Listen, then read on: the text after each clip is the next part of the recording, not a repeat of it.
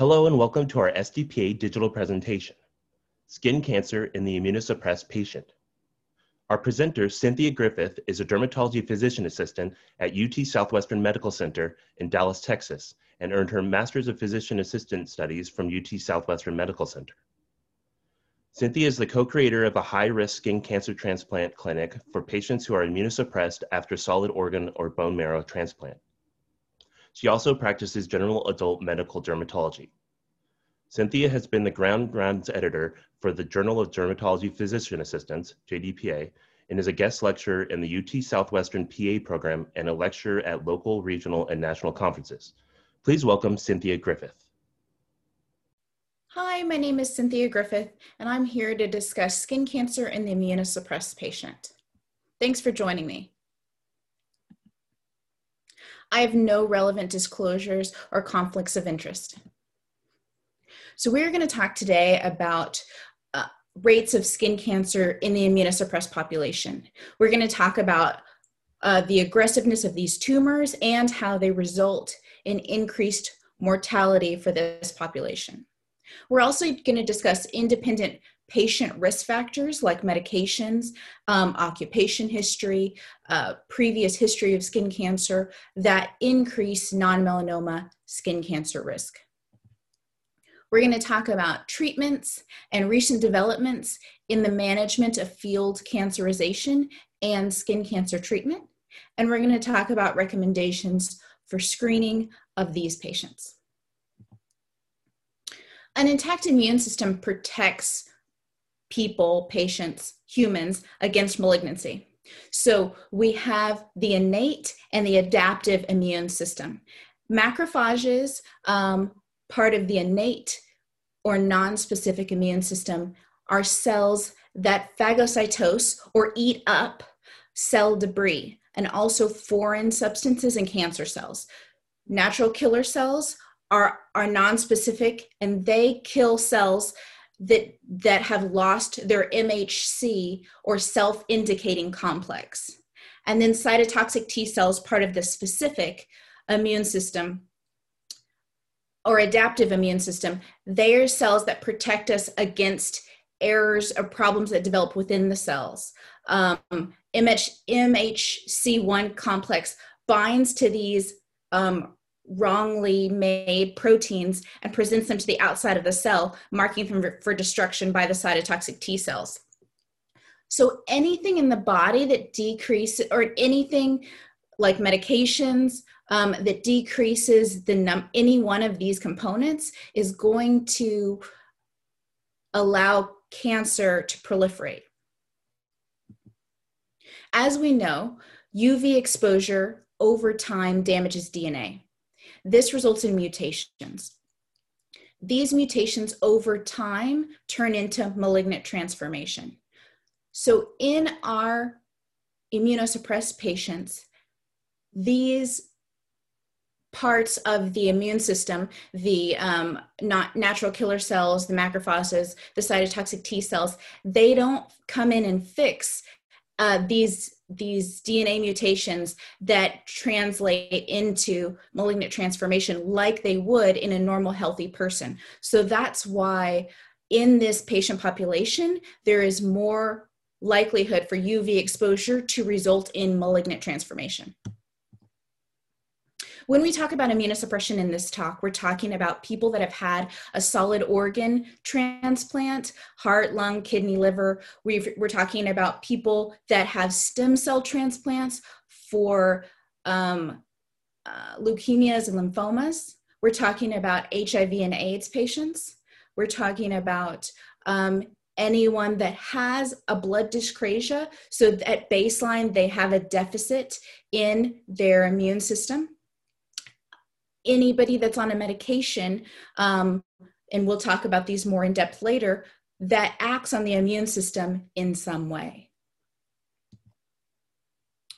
So we know that the rates of skin cancer in HIV patients is increased. It's increased at about 3.6 times in men and about 2 times in women. And if people are on antiretroviral therapy, then their immune systems are more robust and they actually have a lower risk for making skin cancer. This picture here is a picture of a pigmented BCC. In situ and then under a dermatoscope. So we also know that people that have had hematopoietic cell transplants and people that have chronic lymphocytic leukemia have increased rates of non-melanoma skin cancer. It is the second most common primary malignancy in CLL patients. Also, they have a higher than average cumulative incidence of basal cell and squamous cell over time after their CLL diagnosis. This patient population also has an increased risk of melanoma. So patients are found to have about a 3 to 8 time relative risk increase compared to the general population if they have CLL. We know that in the solid organ transplant population, they are 16 times more likely to make basal cell carcinomas, 65 to 200 times more likely to make squamous cell carcinomas, and then 2 to 3 times more likely to make melanoma in this population of people that have had solid organ transplants.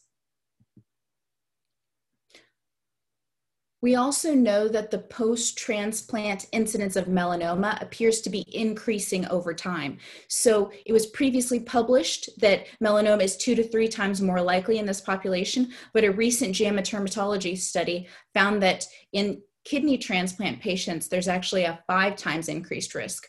So while the rates of non-melanoma skin cancer tend to be stable since 1991, the rates of post-transplant melanoma tend to be increasing over the past decade. When are these patients going to develop these additional types of cancer? So it tends to be that the risk for development of melanoma is about 1 to 4 years after a stem cell transplant. The risk of squamous cell carcinoma is 2 to 7 years, and for basal cell carcinoma, it's about 7 to 9 years. So we're talking in the years after they have had their intervention. It's important to note and kind of counsel your patients and think about that, because they may be seeing their they may be well, they may be seeing their transplant physicians less, and they may need to be seeing us in dermatology more in the years after their transplant. Not only are the rates of cancer higher in this population, there's also evidence that these cancers are more aggressive and result in death and increased mortality in this patient population. A study out of Australia found that that CLL patients had a 17-fold increase for mortality over the general population with regards to non-melanoma skin cancer, mainly SCC. Their squamous cell carcinomas are more likely to locally recur, more likely to metastasize, and more likely to result in death. And then another study from Australia also found that death from cancer represents 65% of the mortality amongst this CLL cohort that they were following. So lung cancer and skin cancer were the greatest cancer mortality in that population.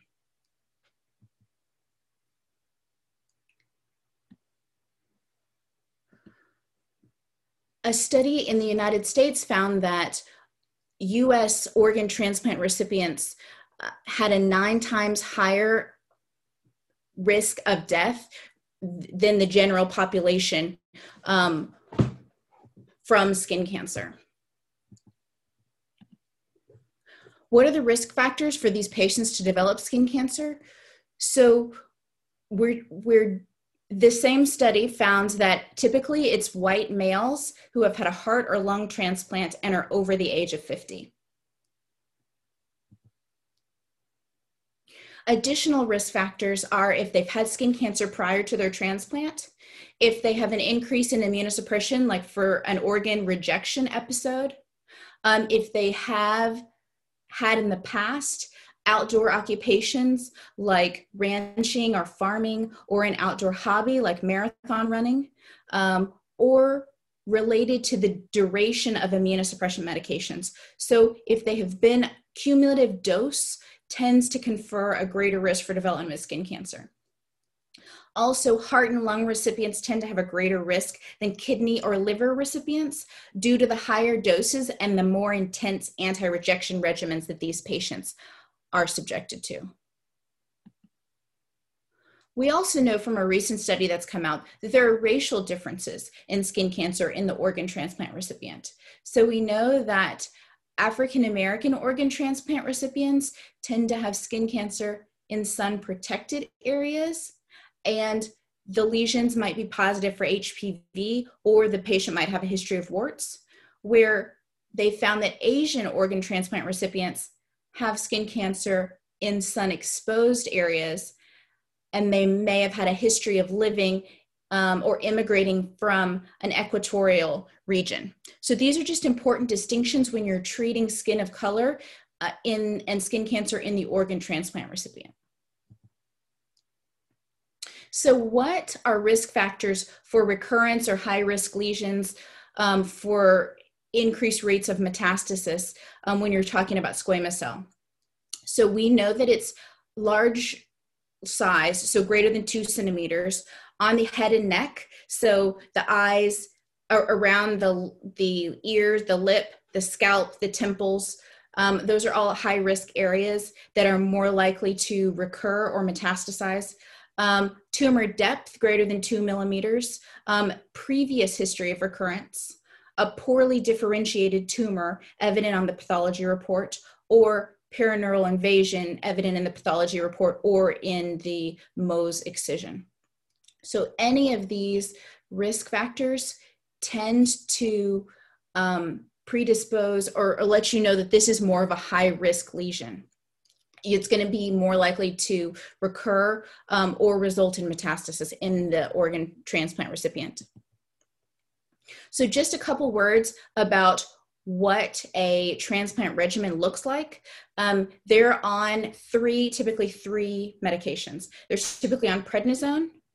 They're on a calcineurin inhibitor, so like tacrolimus or cyclosporin, and they're on an antimetabolite like azathioprine or mycophenolate. So they're on either one, azathioprine or mycophenolate, and then they're on either one, cyclosporin or tacrolimus. They're on 3 drugs typically during their, to suppress their immune system. So we know that azathioprine confers an increased risk of squamous cell carcinoma and melanoma. This is a medication that not only is used in organ transplantation, but is also used in dermatology and rheumatology. And it affects the T cells and B cells, and that's how it basically inhibits repair of UV cellular damage to increase skin cancer risk. Mycophenolate tends to be replacing azathioprine in drug therapies, and it does not confer the same sort of increased risk that azathioprine has. So that's kind of a something to kind of make a mental note of, is that if your patient has a history of being on the medication in the past or is currently on the medication, this could make them at increased risk to make skin cancer in the future. So how does prednisone affect the medication? It inhibits macrophages from infiltrating a site of inflammation. So macrophages, as we remember, those would eat up cancer cells. So if macrophages can't get to the area, if there's less macrophages in general, that person is going to be at risk for development of skin cancer. Typically, when we're talking about prednisone, we're thinking about not a short amount of time that they're on it. We're really talking about 20 milligrams or higher for more than several weeks with regards to the prednisone. And sometimes these people, especially when they go into rejection, they're given high doses of prednisone. So it's important to watch them in the weeks and months after they have had these episodes, because that increased dose of the prednisone can really make them grow more skin cancer in the months after they have had these high dose infusions. Also, an important kind of side note is the medication Gilenya that we use to treat multiple sclerosis, that blocks the capacity of lymphocytes to enter the lymph node, and it reduces the number of T cells and also natural killer cells. And so that medicine can also confer an increased risk for people to make skin cancer. So think about that medicine when you're looking at the medication history as far as high-risk medications for development of skin cancer. Voriconazole is another medicine that's a high-risk medicine. It is an antifungal that's used to treat Aspergillus infections or other invasive fungal infections, and it is known to give people a phototoxic reaction, so they get red while they're taking the medicine. And if they get that phototoxic reaction, they're almost certainly going to make a skin cancer in the time following that, that exposure.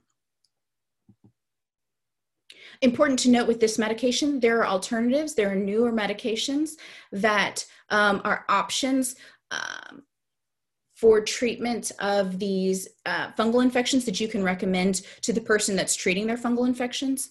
Isuvoconazole, we know potentially might be a little bit less effective in treating the fungal infections, but posaconazole is also an option as well. Neither of these antifungals, azoles, has the same effect as far as phototoxicity or risk for skin cancer. This medication used to treat myelodysplasia and polycythemia also has been known to make aggressive and eruptive SCCs. We had a patient who had CLL, who was treated with this for 2 years, and she presented with this 7 by 10 millimeter squamous cell carcinoma on the lip. When she went for Mohs, this was the extent of the active area, and as you can see, it was moderate to poorly differentiated and with perineural invasion into the muscle. Thankfully, the lip is a very forgiving area, but we did recommend that she have radiation therapy for this because, as you would note, it was a high-risk lesion. So it had the perineural invasion and it was in a high-risk area, and it, let's go back here, and it was moderate to poorly differentiated. So the important thing in these patients is to screen them early and often. There are no great guidelines for screening CLL patients, so I would encourage us to look at the International Skin Cancer Collaborative, ITSC, that you can become a member of online, and it put out these recommendations for the organ transplant patient. So basically we can work through them. If you have had a transplant and you're being seen, if you have no history of skin cancer, you don't have any actinic damage, no history of precancerous or malignant melanomas, then you're seen once a year. If you have a history of skin cancer, actinic damage, actinic keratosis, or malignant melanoma, you're seen every 3 to 6 months. If you've made numerous squamous cell carcinomas or keratoacanthomas, they want us to see people and follow them every 3 months. If you've made a high-risk squamous cell, 3 months. If you've made a post-transplant melanoma, then every 3 months for 2 years, and then every 6 months. And then if you have made a metastatic squamous cell carcinoma or metastatic melanoma, every 1 to 2 months. So I would encourage us to follow these guidelines for a CLL patient as well, if they fit in one of these, to kind of follow them until we get screening guidelines for CLL patients as well. It's important to educate patients that they've been exposed to a high-risk medication, or that they need to be protecting themselves from the sun and monitoring their skin for development of skin cancer. We know from this study that skin cancer education increased patients' knowledge and also encouraged them to use sun protective behaviors. So educating patients actually does make a difference, and letting them know you were on a high-risk medication, so you need to protect yourself from the sun, and if you see anything that looks concerning, you need to come see us sooner rather than later. So this is a reminder again about the fact that these patients, they don't respond in the way that a normal immune system would respond. Any UV damage is going to damage their DNA and lead to mutations and malignant transformation. So we know that actinic keratoses signify actinic damage, and they're a precursor of squamous cell carcinoma.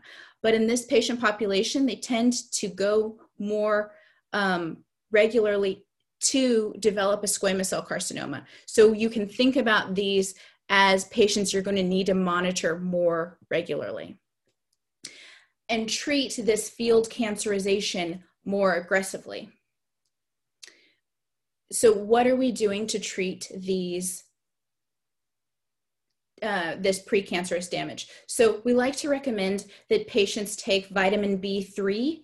Another synonym is niacinamide or nicotinamide. So basically, this has been shown to reduce the rate of new non-melanoma skin cancer by 23% and the number of new actinic keratoses.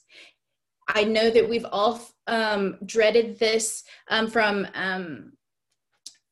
organic chemistry, but the Krebs cycle has come back to haunt us again. So basically how this medication or this vitamin works is it prevents ATP depletion. So it gives us actually, because there's not as much ATP being taken away, there's more ATP in the system to boost cellular energy to enhance DNA repair. So it is protective against UV radiation. We recommend that these patients use 500 milligrams twice a day, and we recommend the Nature's Way brand because that is the brand that was used in this study, published in the New England Journal of Medicine. It's about $6 to $7 for the bottle, and it's typically generally well tolerated by people. Also, we are aggressively treating any of their actinic damage, so field cancerization, with 5-fluorouracil or imiquimod. Those are typically the ones that I reach for. I typically reach for the 5-fluorouracil most commonly because it can cover a large surface area. This is typically how I'm using it. So the 5% twice a day for 3 weeks, and then a week off, and then again twice a day for 3 weeks.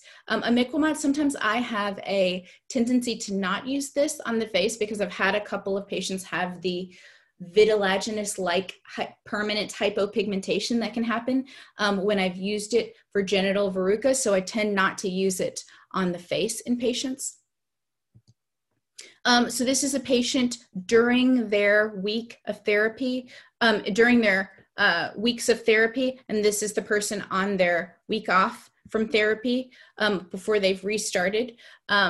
Sometimes I'm having to do this in the summertime in my transplant patients, but typically I try to do it right in the cooler months, especially I'm beaming to you from Texas, so it can be pretty hot here and itchy and uncomfortable. But also aggressive Vaseline emoliation has been a good tool. I have people put the Vaseline in the refrigerator so they can put it on cool, and that's a good tool to help get off a lot of this scaling so that people are able to tolerate the medication better. Also, there's the option for you to compound 5-fluorouracil with calcipotriene ointment and use it for a shorter duration. An important thing I tell people is not that it's going to be easier or less painful for them, I say it's going to be a shorter duration, because I have had people have a pretty robust reaction to the combination that this combination, just the same as the just plain 5-fluorouracil. But this would be an alternative for people that aren't going to do it for very long, that want a shorter course. So the 5-fluorouracil compounded with calcipotriene ointment twice a day for 4 days would be a good option. We're also using photodynamic therapy, cryotherapy, and these other options to treat actinic damage. But the majority of times I like to use the topical chemotherapy. Like I said, my favorite is the 5-fluorouracil for the management of actinic damage in these patients. And again, I'm seeing them probably every 3 months. So it may be a couple times a year that we need to do this. It just depends on the amount of field cancerization that they have and sort of how quickly it recurs after they are off of their topical chemotherapy. The other thing that we do sometimes in patients is we do chemotherapy wraps, where basically we prescribe them a tube of 5-fluorouracil. We request them to bring it into their next visit. If they have these hyperkeratotic areas, we would anesthetize and then curette and hypercate the hyperkeratotic areas. And then you apply 5-fluorouracil either to the whole area. So the pictures I have, I'm doing the foot, but you could do an upper extremity, so a forearm or a shin, and apply the topical all over the area, or as you've seen here, as I put just in the hyperkeratotic, where I've put the hyperkeratotic over the hyperkeratotic areas. And then you apply the 5-fluorouracil to these areas, and then you wrap as if you were doing an Uniboot. I put Vaseline impregnated gauze, and then my nurse puts the zinc oxide wrap, and then the Curlex gauze, and then the Coban. You put this on. Typically, I would do it on a Monday, and my patient would take it off on Friday. They'd have the weekend off, and then they'd come back to see me on the next Monday. So we might apply it weekly for 3 to 8 weeks. And again, I'm doing it on the foot here, but you could do it on the forearms or the anterior shin.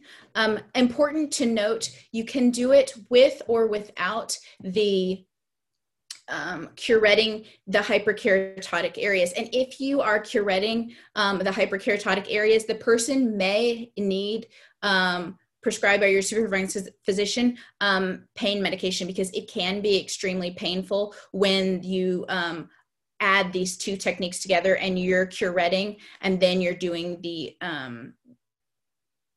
essentially occlusion of the 5-fluorouracil. But this is a good option for aggressively treating an area, typically the forearms or the lower legs, that has multiple of these hyperkeratotic actinic keratoses. It's also important to be reviewing and tracking skin cancer history over time. So when I'm seeing the patients, if they're developing squamous cells at an increased rate, then I'm thinking about potentially, do we need to be discussing with their prescriber of their immunosuppression, lowering their immunosuppression, or do we need to be thinking about starting another medication potentially like Soriatane for prophylaxis of them making additional squamous cell carcinomas. So there are a couple of medications, like I just alluded to, that can slow the rate of non-melanoma skin cancer development. So Soriatane, acitretin, we use this medication for psoriasis. And then there's also a medication, oral calcipotriene, which is basically the prodrug of 5-fluorouracil. So this is the medication that they use for colon cancer and breast cancer infusions, but this is an oral pill that causes basically death of those rapidly dividing cells. So we know with Soriatane, we use it for psoriasis. Typically, my experience in using this medication is you give it to the patient, and what they tolerate is basically weight-based. So I start them off at 10 milligrams. We'll talk about the labs that you check, but we're monitoring their labs. I might see them back in a month, and then I'm typically trying to get them up to a dose of 20 milligrams to hopefully that they can tolerate that. And that's going to be the clinically effective dose typically for patients. It takes about 2 to 3 months for starting that dose, but you're going to notice that they make significantly less squamous cell carcinomas while they are on the medication. The issue is if they don't tolerate the medication and they need to come off of the medication, there is a rebound in them making these squamous cell carcinomas after you stop the medication. So again, it takes a couple of months for those new rebound lesions to develop, but you need to be kind of aware that if you need to stop the patient, they will make these squamous cell carcinomas at the same rate that they did before you started the medication. So the tough thing with this medication is the tolerability of the medication. It causes the skin texture to change such that it kind of becomes sticky. But the nice thing is these hyperkeratotic lesions scale off and peel, kind of flake off. They can have alopecia, they can have really dry eyes, dry skin. You can cause an entropion where the eye, or ectropion where the eyelids kind of flip up, cheilitis, photosensitivity, dyslipidemia. So it's important to think about those and to be monitoring patients' triglycerides, because they can have cardiovascular disease already because they're on prednisone after their transplant. So it's important to kind of work with, continue to monitor their labs. Typically, I'm doing a CBC and CMP and lipids while they're on the medication, starting out about every 4 to 8 weeks. Oral capecitabine is a medication that I will send the patient to a medical oncologist for evaluation of them starting this medicine. And my threshold for doing that will be if the patient is making greater than 6 squamous cells. So let's go back here. So greater than 6 squamous cells per year, then I'm thinking, do they need to potentially be sent to medical oncology for evaluation for potentially starting something like oral capecitabine. So this is chemotherapy. So the side effects of fatigue, diarrhea, oral ulcers, hand and foot syndrome, this is an intensive medication for patients to be on, but it's typically cycled, so given in 3-week cycles, 2 weeks on, 1 week off. And the good thing is we haven't seen a rebound effect with discontinuation of this medication like we have with Soriatane. So certainly this medication would need to be prescribed by a medical oncologist who was familiar with the medication. But it's reasonable to think about if someone's making more than 6 invasive squamous cell carcinomas per year, because we're trying to prevent them from making a metastatic squamous cell carcinoma. So there's interesting kind of information out there about the HPV vaccine and potentially, obviously this is just 2 patients, but that had a reduction in the rate of skin cancers that they made after they got the HPV vaccine. I think an important thing to think about is any of your patients who happen to fall in that window, now that the HPV vaccine has been indicated up to age 45, anyone that was perhaps too old to get the HPV vaccine when they were the appropriate age, but now falls in that window, especially potentially before they become immunosuppressed, reasonable to remind patients to get their HPV vaccine. Like I said, insurance will cover it if they're less than 45 years old. So we know that PD-1 inhibitors treat metastatic cancer, metastatic squamous cell carcinoma, but it has not been regularly used for treatment of metastatic cancer in the organ transplant recipients due to concern for organ rejection. So there's basically limited options for these patients once they get a metastatic squamous cell carcinoma. So that's why it's so important to treat patients at the pre-cancer and then aggressively treat their skin cancer, because if it metastasizes, there are very limited options for treatment of these patients. Of note, there is emerging study and research in this field of using PD-1 inhibitors to treat metastatic skin cancer in the organ transplant patient, but early utilizations of this for this purpose have resulted in organ loss for these patients. So the International Skin Cancer Collaborative has suggested wait times for transplantation after diagnosis of certain skin cancers. So it's important to note you can use the source here.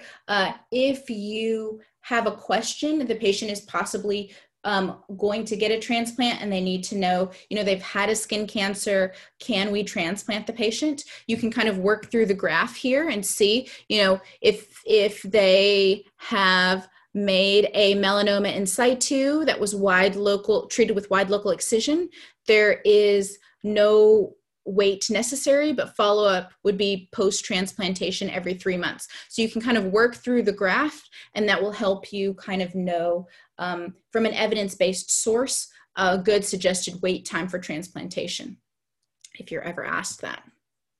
Also important to note that there is a risk of malignancy that's not just skin cancer in this population. So 23% of breast cancers recur after transplantation in the kidney transplant population, and then mortality was approaching 70% in these patients. So the two cancers that we've kind of found to be increased in this population are breast and colon.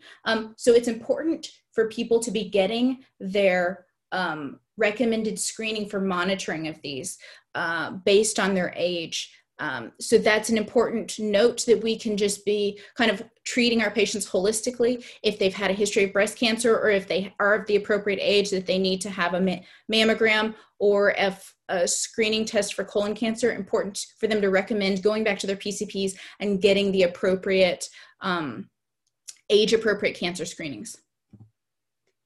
So this is the slide just showing not just the organ transplant population, but also patients with CLL, made other types of cancer. Far and away, non-melanoma skin cancer was the most common diagnosis, but they also had risk of prostate, breast, lung, intestinal tract cancers. So it's important to just think about the fact that these patients, again, can make increased risk of cancer, not just skin cancer.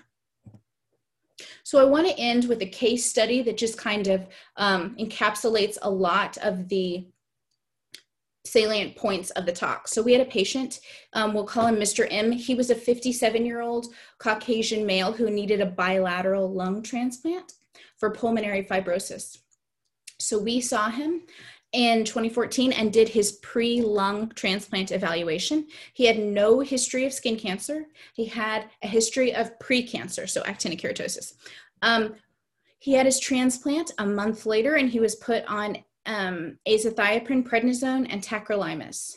So he, 3 months later, or he, a couple years later, we saw him in clinic for redness that actually was due to him being treated with voriconazole for 1.5 years for an aspergillus infection. The tough thing is, in these lung transplant patients, they're very prone to infections, and then it can take a while for them to clear the infection. So he got a phototoxic reaction to voriconazole. He was seen a couple months after that in the clinic, and he had an actinic keratosis that was diagnosed and treated. And then, so 4 months later, He appears to clinic, and an astute PA colleague of mine sees this spot and biopsies it, which I will say is a very, almost right, clinically insignificant spot there. And that ended up being a moderately differentiated squamous cell carcinoma.